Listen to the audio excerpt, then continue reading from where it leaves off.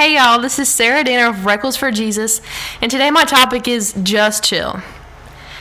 This blog goes out to all of my friends out there drowning in stress, anxiety, and whatnot.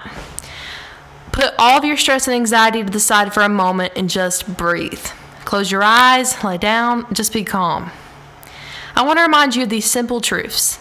Jesus loves you.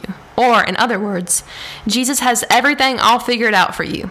He wants to see you succeed and get all of your heart's desires. Yes, times are hard, and the devil tries to consume us in these times by stimulating depression, fear, and anxiety.